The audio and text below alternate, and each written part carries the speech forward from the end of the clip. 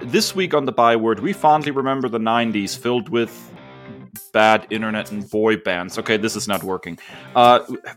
This week on the Byword, we fondly remember the 2000s with the Catwoman movie and 9/11. Okay, never mind. Nostalgia, it's one heck of a drug on the Byword now.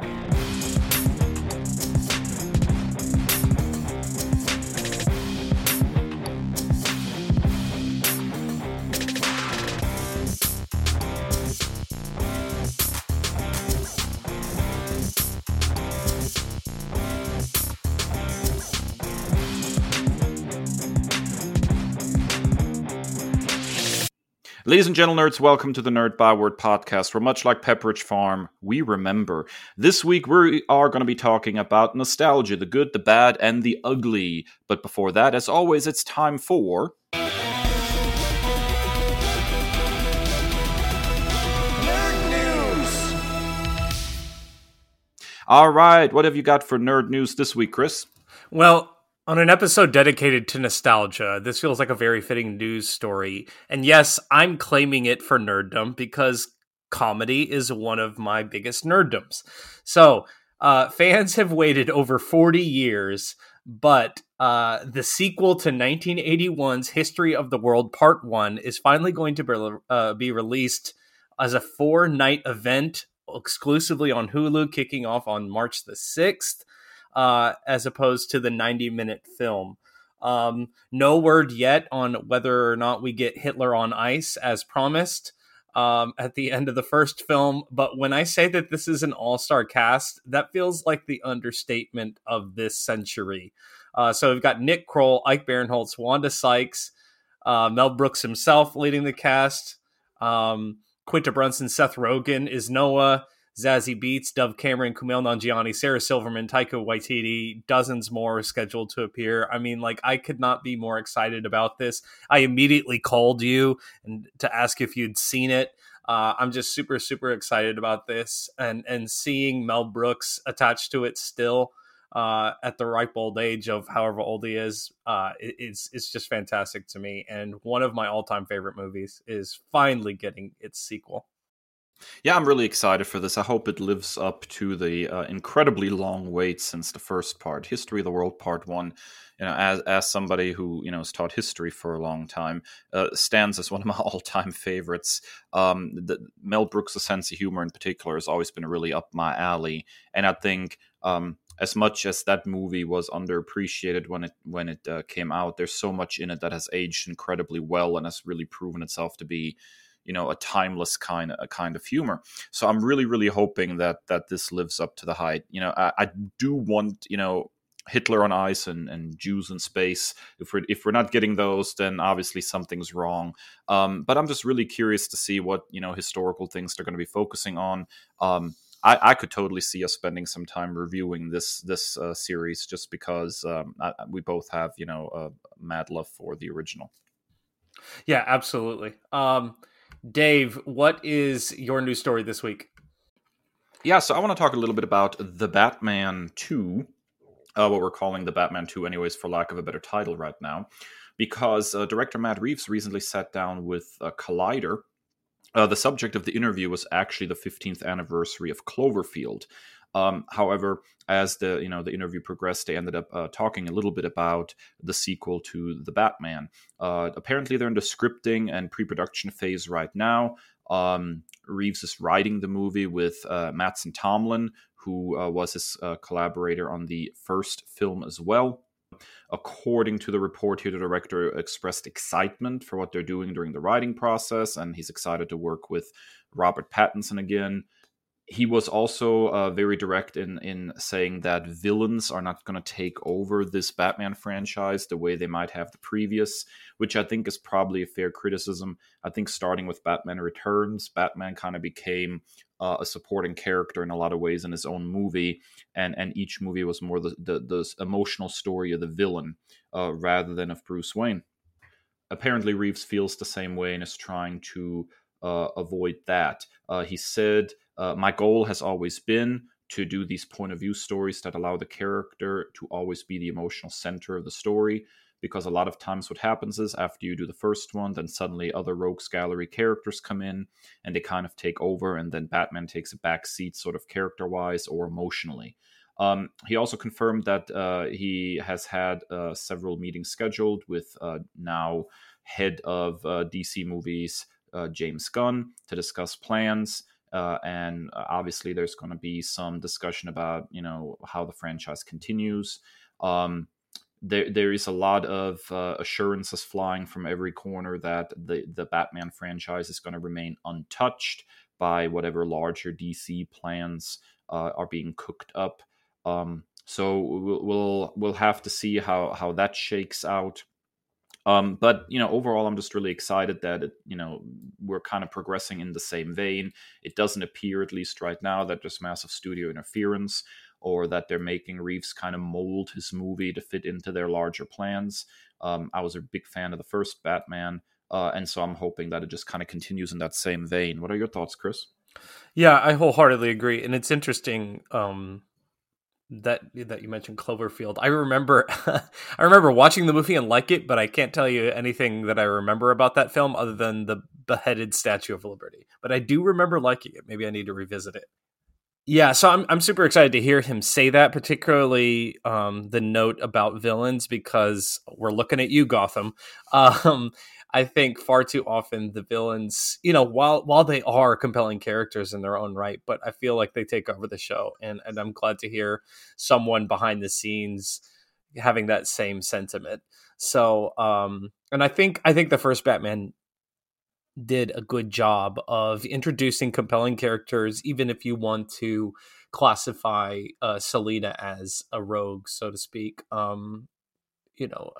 Anti-hero or whatever. I think it was a good balance of screen time between all of them, and the Riddler didn't take over the show as much as I love Jim Carrey didn't take over the show as he did previously. So I'm excited to see where this goes. I'm interested to see how this develops with the DCU for so many reasons, but I guess like he has his own universe in and of itself that has nothing to do with the other part. I mean, like, so are you going to cast a new Batman for that connected universe? How all that's going to shake out is really, really intriguing to me. Yeah, and I think if that's what they end up doing, having a separate Batman for their DC, connected universe plans, I think that also bodes well maybe for the TV show Superman and Lois. There's been a lot of speculation that once this new DC universe kicks in, that Superman and Lois might go the way of the dodo in favor of the next interpretation. But the show certainly has its fans, and I think it probably would be a good thing to let that show naturally take its course. If they're willing to have two Batmen, then maybe they're willing to have two Supermen in this particular situation. Alrighty, folks, that's it for Nerd News. Stick around because after a quick break, we're going to be talking about nostalgia, which more recent franchises have done nostalgia well, and which ones are totally pooping the bed when it comes to using nostalgia. They do it poorly, they mess everything up. Let's go ahead and find out after this quick break.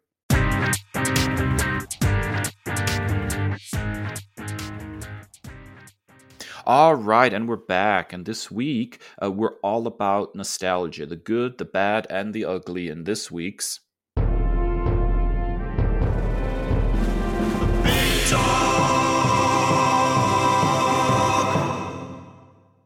So here's the plan. Chris and I both have picked a couple of franchises that or products that we think do nostalgia right. They integrate nostalgia without letting nostalgia take over the entire product. And then we also picked a couple that we think don't do a very good job integrating nostalgia. And nostalgia is kind of a difficult topic anyways, because Chris and I, of course, are men of a certain age at this point, and we have a lot to be nostalgic about. And so it's not always easy to not rise to the nostalgia bait of a 80-year-old Indiana Jones swinging his fist around one more time. So the goal here is just really to kind of discuss our feelings a little bit about nostalgia and to get a sense for what works nostalgia-wise and what doesn't. So, Chris, I'm very curious to see you talk about your first nostalgia done right topic. So, for many, many reasons, I love the Teenage Mutant Ninja Turtles. I've made no secret about that on this show. And I do believe, it's a complicated thing because while I say, nostalgia can often hold us back from progression and moving stories and characters and what have you forward. I think that the Turtles are one of those properties that have done well, and even when it's not successful, when it doesn't pan out, they're willing to kind of grow and evolve with the times. So, I mean, it was as I stated in our very first episode, it was one of the first things that really kind of sunk its teeth into me and had me hooked from the word go, and it's never really let up. So, I think it does a good job of still keeping like the '87 series, for example, at the forefront and like having fun stuff on its social media pages with those iterations of the characters, but then always pushing forward, whether that's in the comic books, as we leaned on quite a bit on the show, but also things like Rise of the Teenage Mutant Ninja Turtles and being willing to switch it all up, the dynamics, the relationships, the characters, all of that fun, all of that stuff, just putting it in a blender and just having fun with it and evolving those characters, while still paying homage to the past. It still has Easter eggs and kind of like love letter elements to the property's history, while also just like evolving for a new generation of kids to fall in love with those characters in their own right. So there are every iteration of the Turtles, I have elements that I enjoy. Yes, even Exputation.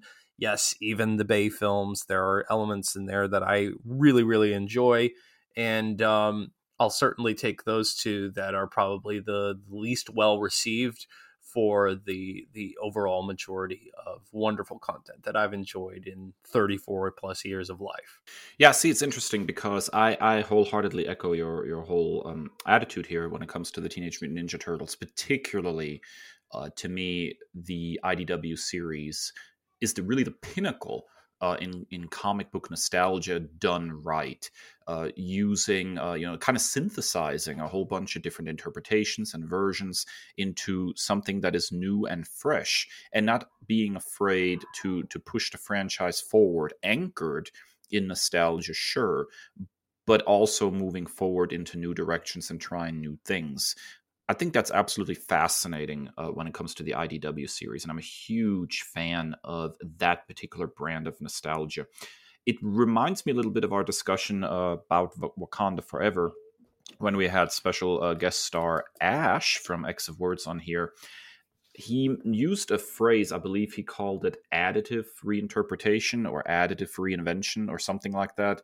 And that stuck with me because I think that is probably the very best approach for nostalgic products like this. When you're bringing back an old franchise and trying to reinvent it, it's about not necessarily completely reinventing it, but still adding something of value to that.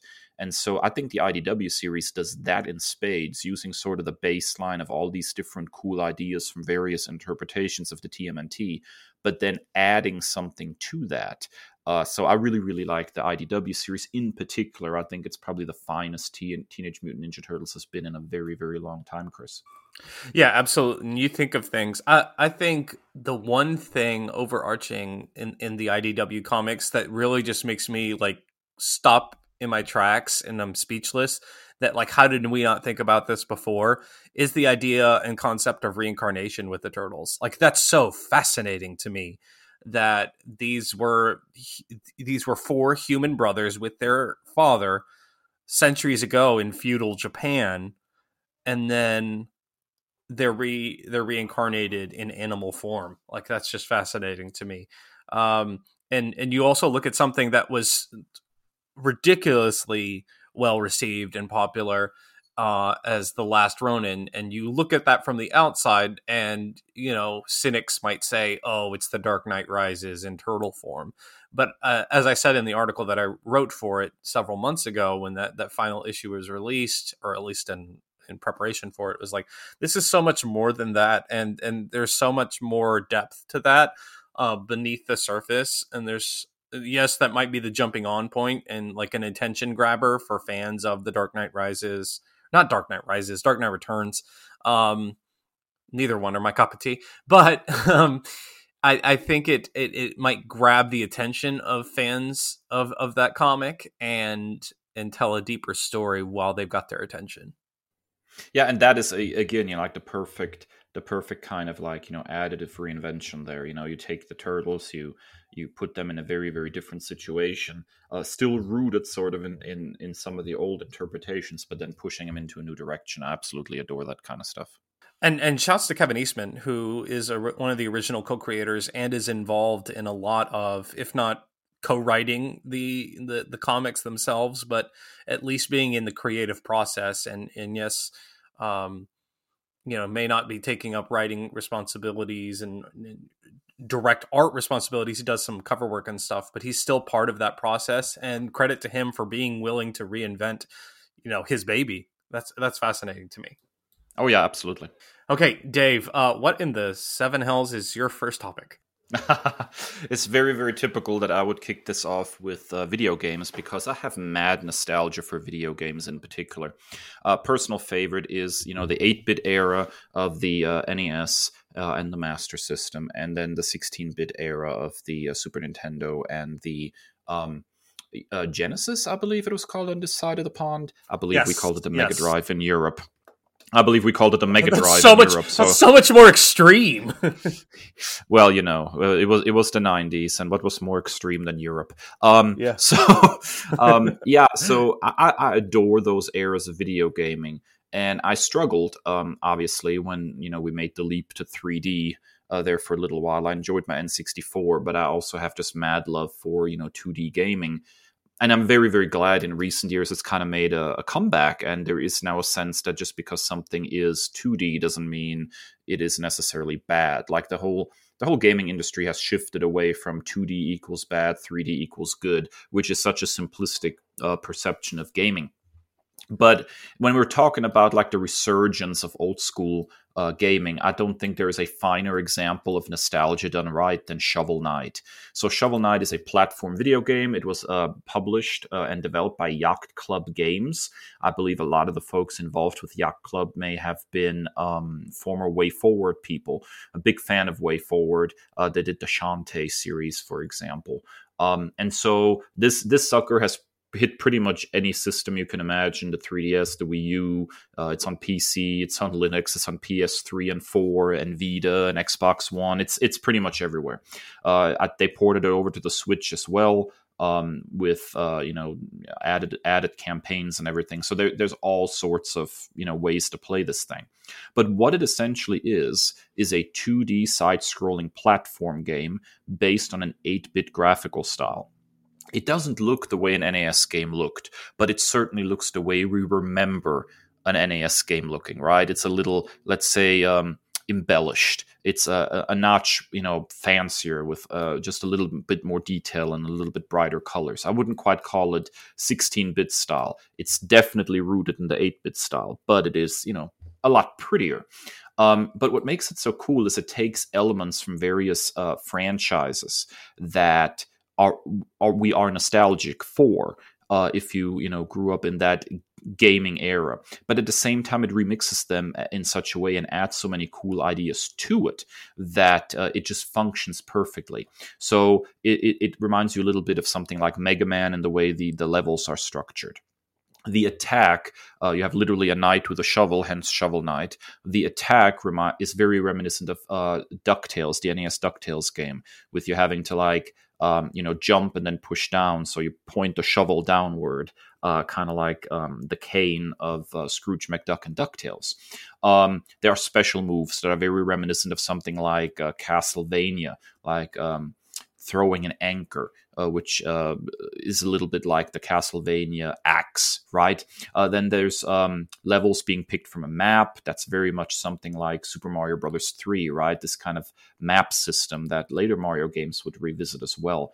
And then, there are towns, right? And you talk to characters and stuff, and that looks a little bit like something in Zelda 2, right? Not the overhead Zelda, but like the very 2D base Zelda, which was not horribly successful, to be honest, compared to the first and the third game in the series.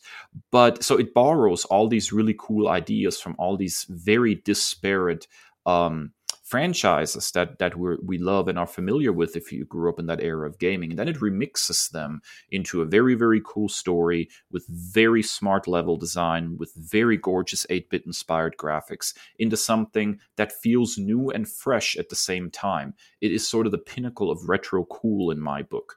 And I wish that more people who try to do, throwback kind of games would be this careful and deliberate in how they crib from other games and how they mix up different design elements.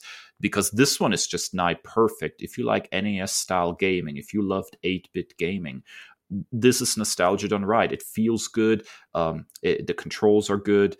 And at the same time, it feels new and fresh. So I'm a big fan of Shovel Knight. Yeah, this is why I loved Shredder's Revenge, which was released this past year. It takes all those things, and most of the time when you get something like this, it's a re-release or like a remaster. Like they had the Cowabunga collection, which was great and fancy, and brought back all those games of our childhood. But what I liked is Shredder's Revenge, and where they took all those elements and they spun a new story out of it. And so Super Nintendo was my very first console, for the good, bad, and the ugly, if you will, of my gaming experience, being 4 years old and crying because I can't make Mario jump. But so like the struggle was there, and it kind of, I really kind of cut my teeth on that console. And so any kind of return to that in a positive sense is always going to grab my attention. All right, Chris, that brings us to your second nostalgia done right franchise. What have you got? Okay, so we have long made this comparison, and we're going to do it again. But because I'm saving, there's one big one that I'm saving for my final wrong pick, and there's a reason for it. But the other one that I think does this brilliantly is Star Trek. I think being willing to return, and sometimes they do it a little bit too much, but being willing to return to that original series timeline. Doing the unspeakable act of recasting iconic characters like Spock, like Kirk, like so many of those characters, like Uhura, Pike, and doing it well. But then, like as you noted from Ash's term, additive restoration or rebirth of these characters is we're now getting characters like Michael Burnham. That I guess were the in-between characters. Comics do this sometimes where they do like a throwback series, and comics don't really do it as well as I'd like them to, or as well as Star Trek does here. It's kind of just like, hey, let's remember when Storm had a mohawk, and just stuff like that, and go with old designs for the characters, and it's not really executed well, and it's not really adding anything to before. But I think Star Trek does a great job of it. We've talked about our mad love for Strange New Worlds, and even just revisiting older series. Like it just always holds up for me when it comes to Star Trek, and I'm not scared of the nostalgia of it. The only one that I say is kind of a miss for me is Picard, and that's no shade to Sir Patrick Stewart. It's just I don't feel comfortable with how blatant the nostalgia and just trotting back out the same old folks for another farewell tour is. But other than that, I think Star Trek is really great at pulling off nostalgia. Yeah, I think the part of Star Trek that has probably impressed me the most about how it is linking in with nostalgia, at least so far, was the first season of Strange New Worlds. I absolutely adored that show. I'm a huge fan of the original Star Trek series. I have a great fondness for James T. Kirk as a character, flaws and warts and all. If we're completely honest for a second, when it comes to the great captain showdown between Kirk and Picard, Picard's who you want to be if you were out in space. But but James T. Kirk is infinitely more fun to watch because he's such a more deeply flawed character. The guy who can't keep it in his pants, who's constantly womanizing everything, who trusts his gut more than he trusts logic half the time, and for some reason still pulls it off. That is a deeply flawed character. That's a lot more fun to watch, at least to me. And neither of them measure up to our guy Benjamin Sisko. So nobody measures up to Ben Sisko. A word on that in a bit. So anyways, I'm a big fan of James T. Kirk. I'm a big fan of the original series, the dynamic that series established. And I liked it a lot better in a lot of ways than The Next Generation, and still do to this day. So Strange New Worlds was an interesting experience for me, as it harkens back to that more, seat of your pants kind of era of Star Trek, and at the same time has to, take that and bring it into more modern sensibilities of the, 2020s. And it really walks that tightrope perfectly. There is a lot there that makes you feel nostalgic for the original Star Trek series. And at the same time, it manages to do lots of interesting things with the characters that ring truer for how we view society and interpersonal relationships and everything through a more modern lens. So Strange New Worlds to me is kind of the pinnacle of what you're talking about in Star Trek, of just really integrating nostalgia perfectly. And my beloved Lower Decks does like a great job of like being nostalgic and poking fun at the old days too. I have not watched that yet, but it is on my list.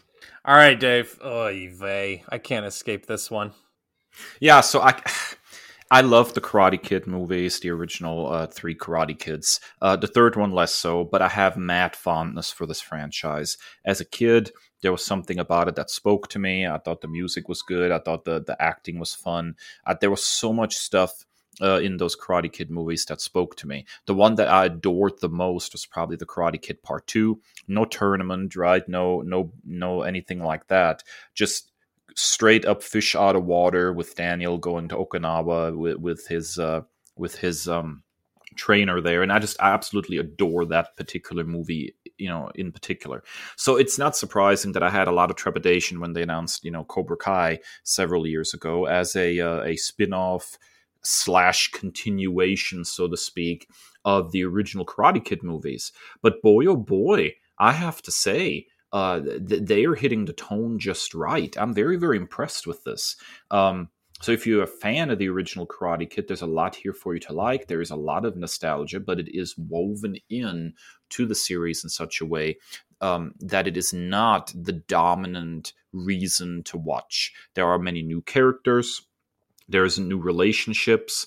There are characters that didn't really interact before that get to interact in the series. There's a whole next generation of characters here that are interacting with, the old guard.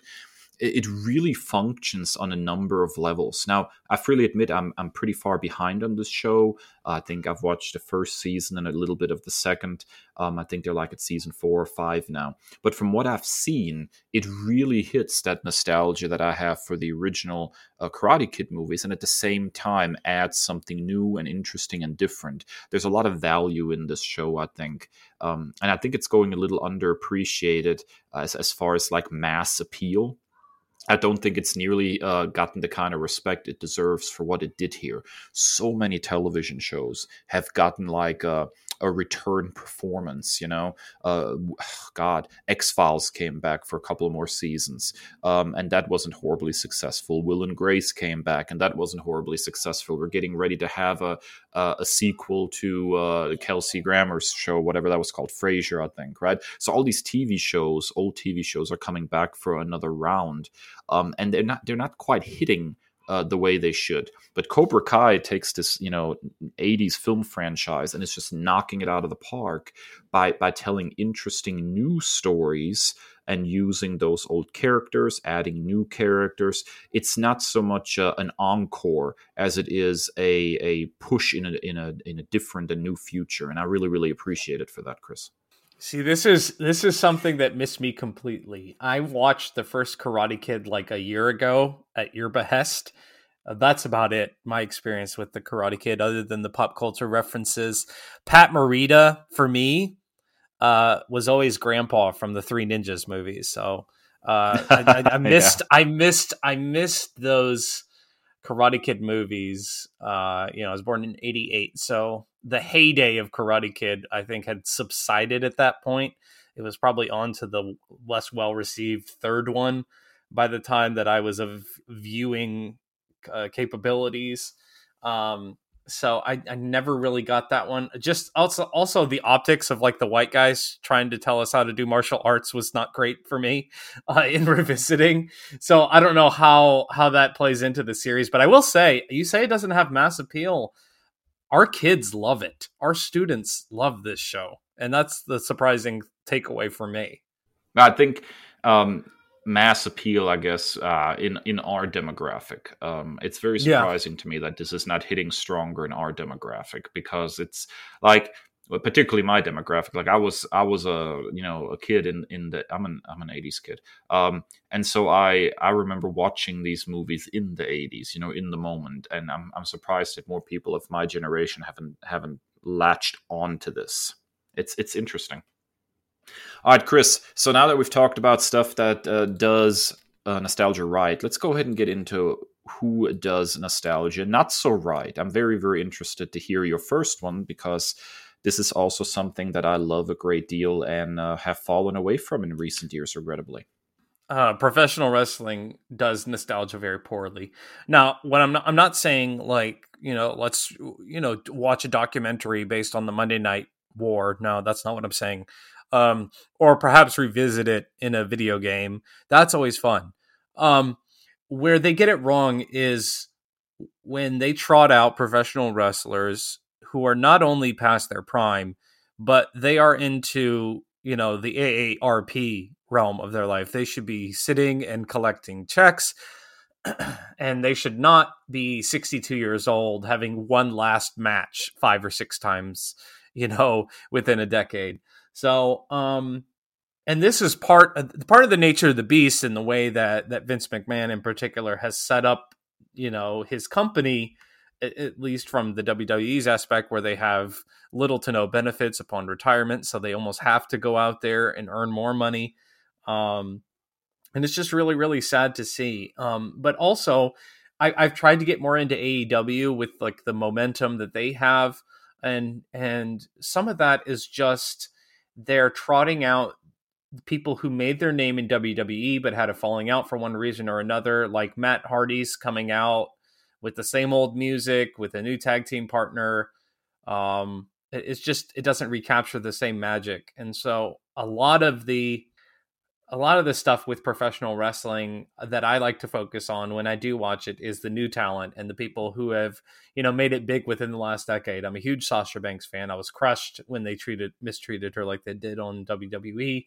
I like Seth Rollins. I like these new wrestlers that are in their prime. And I don't like having to trot out Grandpa, just to remind us how great the old days were. Because it's not the same, and it's critically unfair to them. And so I hope that we start kind of turning the corner, and these companies start taking care of their retirees rather than just having to trot them out 65, to get slapped around by a 40-year-old. Yeah, this is a difficult one to quantify, because there's a lot of moving parts here. I think the first problem we have is that WWE has been, man, it still feels weird to call them WWE even after all these years. They have been the top dog now for so long that they really have not felt the need to compete, to try to innovate or push forward like they did in the heyday of the Attitude Era, when they were competing directly with WCW. There was a lot of innovation. There was a lot of weird crap going on too, but they constantly had to push forward. They had to try new things. They had to try new gimmicks, anything to get people to switch the channel. The Monday Night Wars were definitely good for that. We constantly had a push to do something new and different. We got some great stuff out of that. Stone Cold Steve Austin and The Rock are just, the tip of the iceberg. I'm thinking, D-Generation X, Triple H rose to prominence during that time. There's just a lot of good stuff that came out of that era due to competition. And although AEW looks much more like my cup of tea compared to modern WWE product, I don't think they're nearly necessarily at the level as far as popularity goes yet to give WWE a run for its money. The other problem is the Vince McMahon of it all. Here's an old man that is in a lot of ways living his own nostalgia, and so he still thinks he should be in the ring. He still wants to be the guy making all the day-to-day decisions and calls, and he is not very good at it anymore because the world has changed and his sensibilities have not. And if we're completely honest, and I know this is horrible to say, but it's the truth, his sensibilities were not always right to begin with. He had, for example, and still has, a huge blind spot when it comes to big dudes. He constantly wants to just push people who happen to be very tall or very large, right? Not necessarily even based on their wrestling talent, but specifically just on their size. And that usually led to some weird places. I mean, I love Paul Wright as much as the next guy, but the Big Show was not a lot of fun to watch most of the time in the ring because he was not, first and foremost a wrestler. He was just a big guy, So there are just a lot of blind spots over WWE to begin with. And so that company has been reliving its glory days in a lot of ways for years now. They're just constantly, putting out their, I guess, quote unquote, all ages product the way they've been going these days. And then every once in a while they trot out somebody classic as a way of trying to bring some of the fans back, like myself, who have lapsed away from the product because it's not really pushing forward or innovating anymore. And the current situation is weird too. I don't know if you've been keeping up with this, but as of recording right now, Vince McMahon is actually back with the company, is back as chairman, and the rumor is that he specifically came back because he wants to sell the company. He wants to, get rid of it and have a cash out, basically. And the funniest report that I've seen so far is that the people who own AEW are looking for some additional investors to join with them, and they actually would go ahead and merge WWE with AEW, which leads us back to the same problem we have, which is there's not enough competition and there's no reason to push forward and innovate, and that's why we keep getting 70-year-old wrestlers like Ric Flair coming back for one more match. Well, that's actually what I was going to be my retort is, I think when I was watching WWE regularly when Triple H took over and Vince took a step away, I wouldn't say that he was pushed out because it wasn't very effective, but they were making strides, and the pay-per-views, one of the reasons I even kept a Peacock subscription is because you got to watch the pay-per-views for no additional cost. I think that's another tie-up that I struggle with AEW. As someone who's almost exclusively streaming, it's very difficult to watch. So it doesn't have like a contract with Hulu or with anybody like that. So if you're not a cable subscriber and you don't have TNT or TBS, then it's very difficult for you to watch, and you're almost relegated to like highlights on social media. So I think, Vince trotting himself back right now, I think there's a lot of fans that are up in arms about selling to the Saudis. That's an uncomfortable bedfellow that the WWE has been, in the past. They've done the Crown Jewel pay-per-view there. So that's another concern. So yeah, it's going to be interesting to watch develop, to see what they do, and to see if he kind of takes the reins back from Triple H, who in my mind was doing a great job with creative. Someone who actually lived that Attitude Era first and foremost, knew how to push. Because if you watch that documentary, there were a lot of people that pushed against Vince and went against his wishes. And I think specifically of, you remember This Is Your Life for The Rock with Mankind. You remember that one where it was his birthday? That was all unscripted it was one of the best like Monday Night Raws we've ever had. And that was against Vince's wishes. And that was just Foley and Johnson just riffing and going off of like doing whatever they wanted to do. That was against Vince's wishes. And so now he's coming back and taking an even more aggressive role. Who knows? Yeah, it's that's a weird situation, and one we'll be watching carefully. I think we'll have some nerd news fuel coming in the next few weeks about that, no doubt. Okay, Dave, so your first Nostalgia Gets Wrong, I had to double check and make sure you filled that out correctly. Yeah, I'm going to catch some crap for this, but, here we are. I don't think that Stranger Things does nostalgia right. And that might seem a little disingenuous coming from me because I have previously said I'm a fan of the show, and I am, and I do enjoy Stranger Things to a certain extent. However, when we're talking about specifically the thing that they're most famous for, which is their '80s nostalgia, it rings extremely hollow, and the further the show has progressed, the more hollow it rings. Now, let me quantify what I mean by this.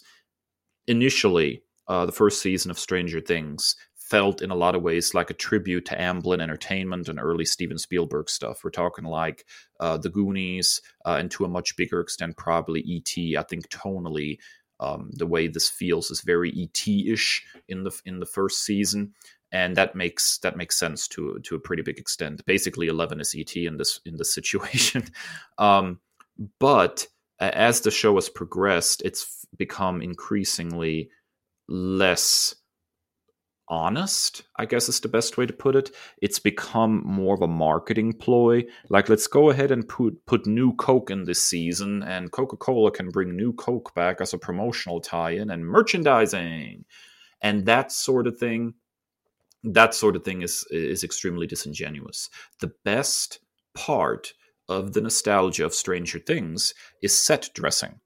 Visually speaking, the entire department that is responsible for costumes and for set design are doing an amazing job. They're completely knocking it out of the park. Visual nostalgia is done extremely well, but everything else just feels slightly off. And that, like that new Coke integration, or that very, very weird duet on the Never Ending Story song. There are just things that happen that don't feel like they come honestly out of the characters, I guess is a good way to put it. And this is, I know I'm harping on hurt feelings here again, but this is where I want to bring up the way too soon canceled comic book adaptation on Amazon Prime, Paper Girls, which did something very, very different, right? Because Paper Girls, the only thing it really has in common with Stranger Things, although they were compared a lot, is that it starts in the 1980s, but it's a time travel story. So what it does is it takes the 1980s characters and moves them into different time periods. And so what we get is a very different kind of nostalgia, right? The nostalgia of Stranger Things is a nostalgia of the visual, right? Of the pop culture trappings.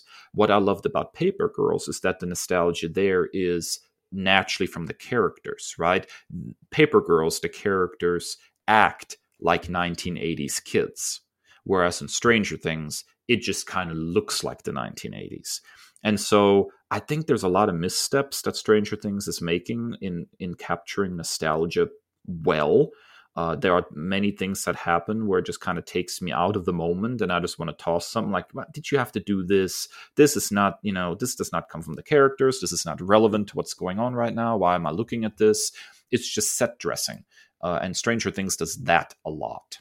Yeah, as someone, I don't know how qualified my opinion can be, due as I've never seen a single episode, but from everything peripherally, from marketing, from memes to merchandise in the stores, it all just looks like they put in a 1980s Instagram filter on everything.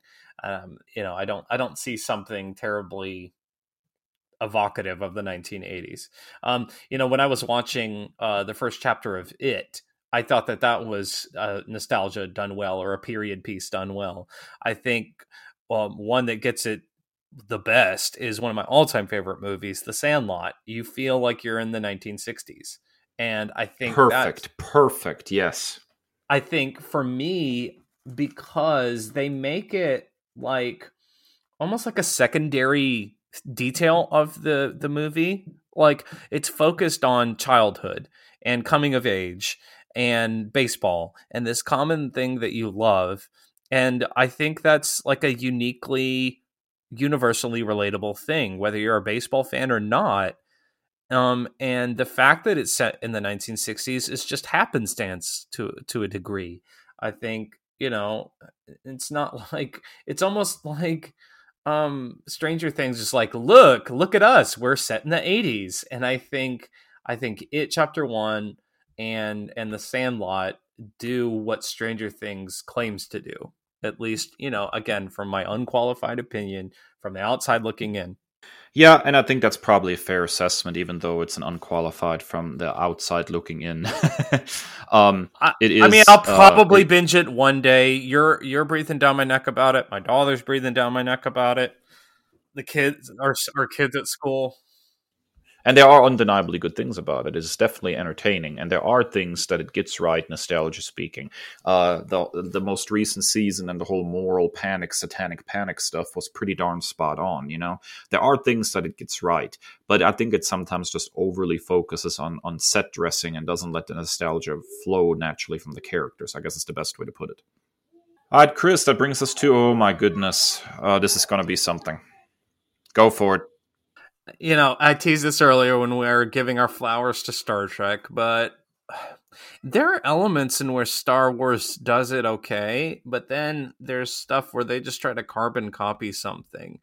And I think we've talked about it ad nauseum, but it's not a nostalgic pros and cons episode if we don't talk about it.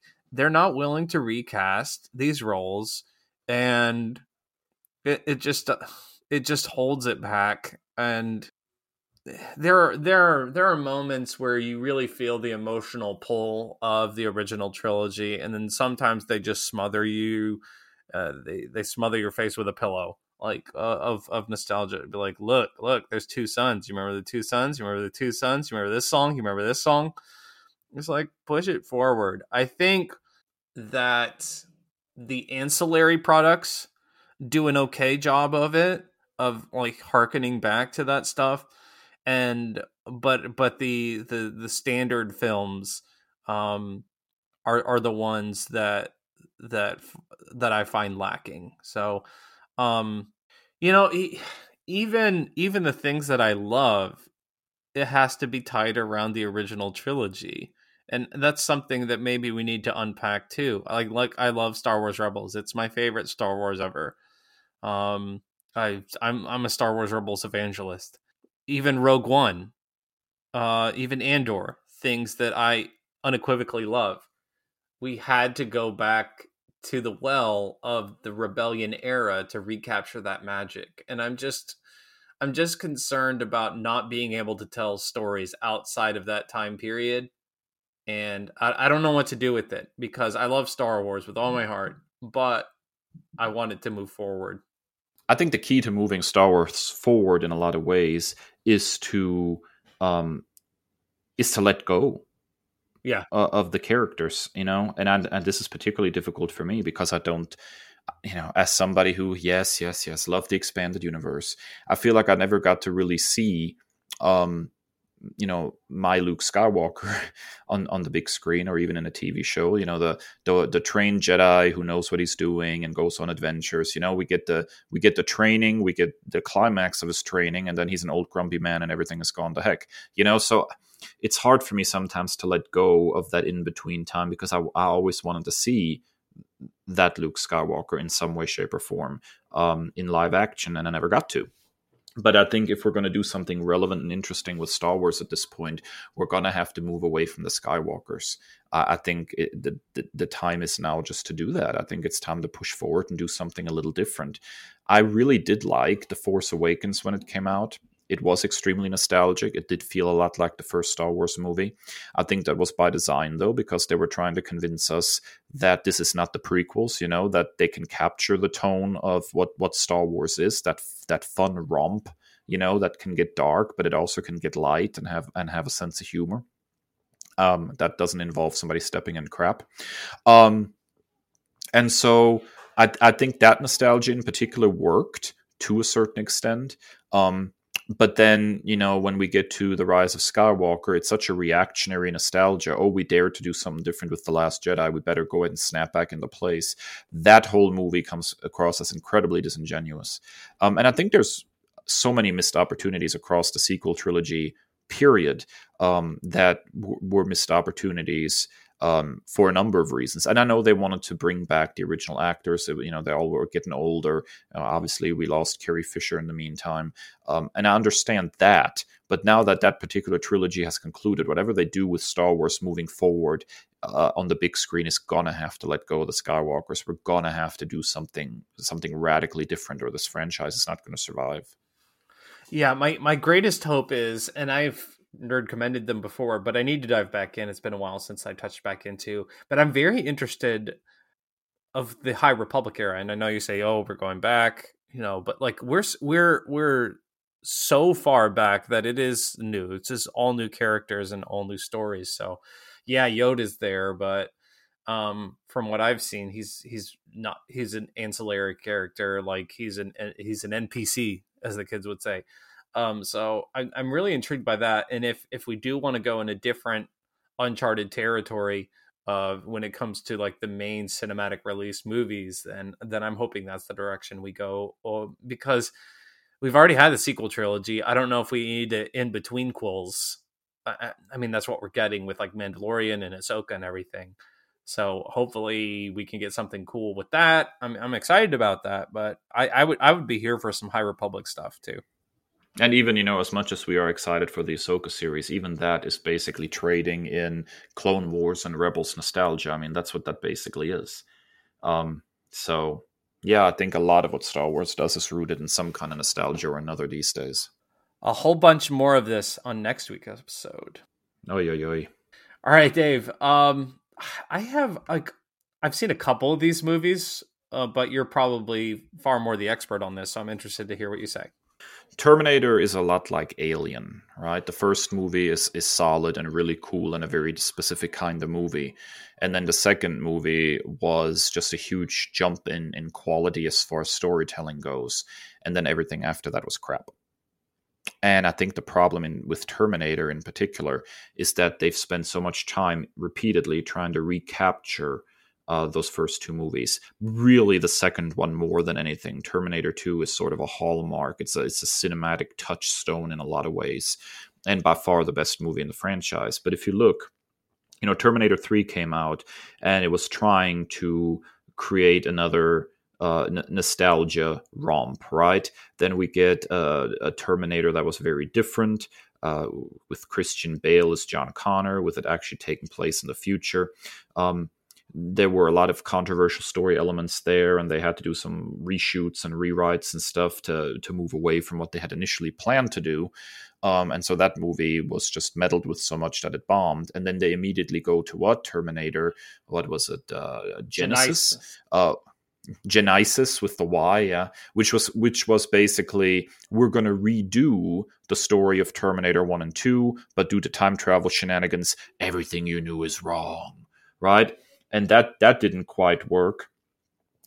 In fact, it really sucked. And then we get Terminator Dark Fate, and their response to the absolute utter failure of Genesis is what? We bring back Sarah Connor because, boom, nostalgia. And although there were some interesting things happening in that movie, it too ultimately failed to recapture the magic of the first two. And really the ultimate problem with the Terminator franchise, and the reason that we keep, bombing and bombing and bombing every time that they try to bring the franchise back, is very simple. They don't understand nostalgia. They try to reproduce the trappings of Terminator 2 over and over and over again, rather than saying, okay, let's just tell a really good story, and let's ignore nostalgia. Let's ignore trying to come up with a reason for Arnold Schwarzenegger to come back, but this time he looks old, even though he's a Terminator and he should not look old. Let's just go ahead and ignore all of this stuff and just tell a really cool story in the Terminator franchise, and let things be. Don't worry about trying to basically reproduce almost shot for shot the first or second movie. That is really the entire problem of the Terminator franchise. They are in a loop of constantly remaking and reimagining Terminator 1 and 2 more than one, without any real sense of forward momentum. It is basically what we've been talking about with Star Wars to the nth degree. They cannot move past Terminator 1 and 2. They're completely incapable of just making something new that fits within the trappings of that franchise. And that's regrettable because I really like Terminator 1 and 2. And every time there's a new Terminator movie, I got my fingers crossed that they'll get it right this time. It has all the hallmarks of stuff I really like. It's a sci-fi action franchise that involves time travel. It's about as good as it gets. It checks all my boxes. I love me a good action romp. I love me some sci-fi. I love time travel stories when done right. And yet, for some reason, we've had more bad movies in this franchise now, 4, than we've had good ones, 2. And that's just absolutely atrocious. Do something new. I mean, that's what it comes down to. It's time to do something new with the Terminator franchise. Okay, so here comes another unqualified opinion. So it's funny that you compare the first 2 Terminators to the first 2 Alien movies, because I haven't seen any of those 4 movies. That's shameful, sir. That's shameful. Game over, man. Game over. You need to watch these movies. I'm trying to remember now. I've seen like bits and pieces of the second one where like I just remember him in the shades and the leather jacket and like pop cultural references enough. I remember, I remember this is how long I've been teaching Spanish. I remember all the stupid hasta la vista jokes. But yeah, so I think my experience with the Terminator movies, I saw the third one as a teenager when I first moved here because it had a hot girl in it. Isn't that the one with the hot girl Terminator? Terminator 3, yes. Yeah, okay. And then I remember Christian Bale doing the Christian Bale voice into an intercom. That's all I remember about. I saw that one in theaters. That's all I remember was Christian Bale, Christian Baling. I also remember he was like hateful on set and he was like yelling at people. That was weird. And then that's it. I haven't seen any of the other ones. Because it looks just like the same old crap. Honestly, I'm not interested in seeing any of it because it just like, oh, here's a 70-year-old CGI Arnold. No thanks. Is it possible, Chris, that maybe when we do like our month of horror movies in October, that we might need to do a month of sci-fi movies you haven't seen? Because the fact that you've not seen either of the first 2 Alien movies and neither of the first 2 Terminators is really like bugging me now, man.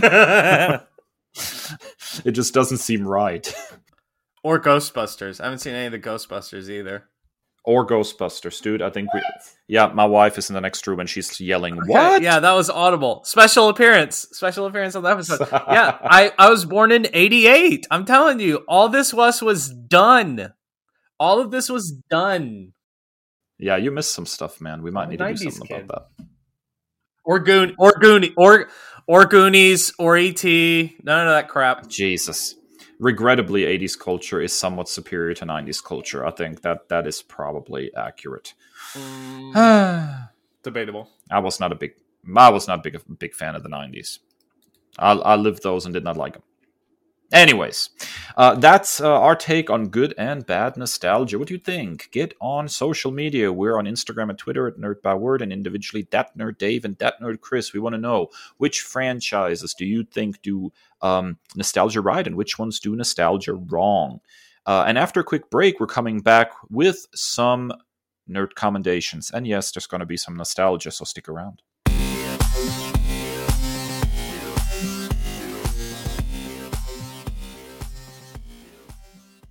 All right, ladies and gentle nerds, we're back, and it's time for our favorite segment, because we always save the best for last. It's time for us to recommend some new nerdy media to you in this week's Nerd Commendations. All right, Chris, X-Men adjacent. What else is new? We are on brand this week. Well, not in the way that you think. I'm recommending another podcast. So wow, now I want to hear. Yeah. So I'm nerd commending Wolverine: The Long Night, which is a podcast by name, but it's really like, Dave, you're gonna love this. It's like a return to like those old radio programs of yesteryear. It's about Logan being on his own in the wilderness. Go figure. and he comes to this small town in Alaska where like there's this big family that is kind of doing some shady dealing. There's some hijinks, and so you're hearing from the perspective of these two special agents that are hunting down Logan because he's the suspect. But it's like a really awesome return to, like I said, those old radio programs with like the sound effects, the music. It's really fascinating. And so I got a login. My dad shared his login with me for Sirius XM, and that's, like it's a Sirius original whatever creation. So I thought it was exclusive, but this is available on all podcasting platforms. It's regular Apple Podcasts, so you can watch it. It's written by Benjamin Percy, who's currently writing the X-Force and Wolverine solo. And Richard Armitage, if you remember the Hobbit films, he was Thor in Oakenshield. He does a great job as Wolverine. So I really, really dig this, and it's really kind of interesting as like this detective audio drama with like a Wolverine spin on it. It's like an episodic mystery, and it kind of leaves you with a cliffhanger on every episode to where you're going to want to binge it. So as my research dictates, there are subsequent follow-up podcasts to this, and there are lots more Marvel podcasts that I'm planning to check out. But Wolverine the Long Night, there's like a secret society kind of cult that has some pull here. Like it's really wild, but I really, really enjoyed it, and it's the most fun I've had with Wolverine in a while. Yeah, so I'm here for this because I have a unhealthy obsession with old time radio. I have so many old time radio episodes that I found from various sources and downloaded, and got my phone all clogged up with episodes of The Shadow, or really any horror anthology that I could find from old time radio shows. That golden age of the radio from like the late 30s through like the early 50s. Absolutely some of my favorite stuff. And I for a while went to sleep to an episode of Shadow every night. That's how I went to sleep. So I'm here for this. I love this type of storytelling, and I'm so glad that the rise of podcasting has, created opportunities for that kind of storytelling to make a comeback. Yeah, it's so incredibly atmospheric. Like you feel like you're in the wilderness of Alaska, like freezing your tuchus off, and like the sound mixing is incredible with the music, with the sound effects. You really feel like you're engulfed in this program. It's really great. Yeah, I'm here for it, man. All right, let's hit it. Yeah, so I was talking in my new nerd year resolutions there that I was going to read more European comic books, and I have not gotten there yet because every time I sit down and I'm getting ready to read one, things go horribly wrong for me because I discover something that I didn't know existed, and I must read it now. And this week it was a new Star Trek series from IDW, which is hitting all my buttons. I don't know how else to put it. So here's the blurb of Star Trek, which has so far it had 3 issues, I believe, as of this recording. It's Stardate 2378, and Benjamin Sisko has finally returned from the Bajoran wormhole omnipotent, but his godhood is failing with every minute. Sent by the prophets on a mission to the deepest parts of space aboard the USS Theseus, he witnesses the unthinkable. Someone is killing the gods, and only Sisko and his motley crew of Starfleet members from every era of Trek can stop them. From Star Trek Year 5 duo Jackson Lansing and Colin Kelly, and illustrated by Ramon Rosanas, comes IDW's brand new flagship Star Trek ongoing series that goes where no comic has gone before. And holy crap, Ben Sisko is back. And not only do we get a really cool sequel to DS9 here, it also is going into a completely new and different direction. It feels fresh. It is so cool. It got a reinvented Starfleet uniform in it that looks really cool. Sisko's characterization is spot on. We get a couple of crew members that are straight from the Next Generation. We've already gotten references back to the original series.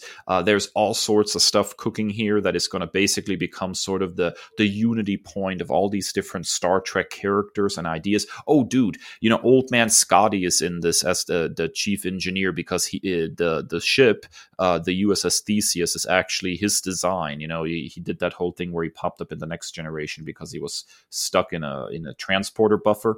So he's there too. He's the chief engineer. So we literally got Scotty in engineering again. Holy smokes, dude. This series also does nostalgia right, because while it has these characters from various Star Trek eras and series, it also is telling a brand new story, pushing things forward. It's very, very cool.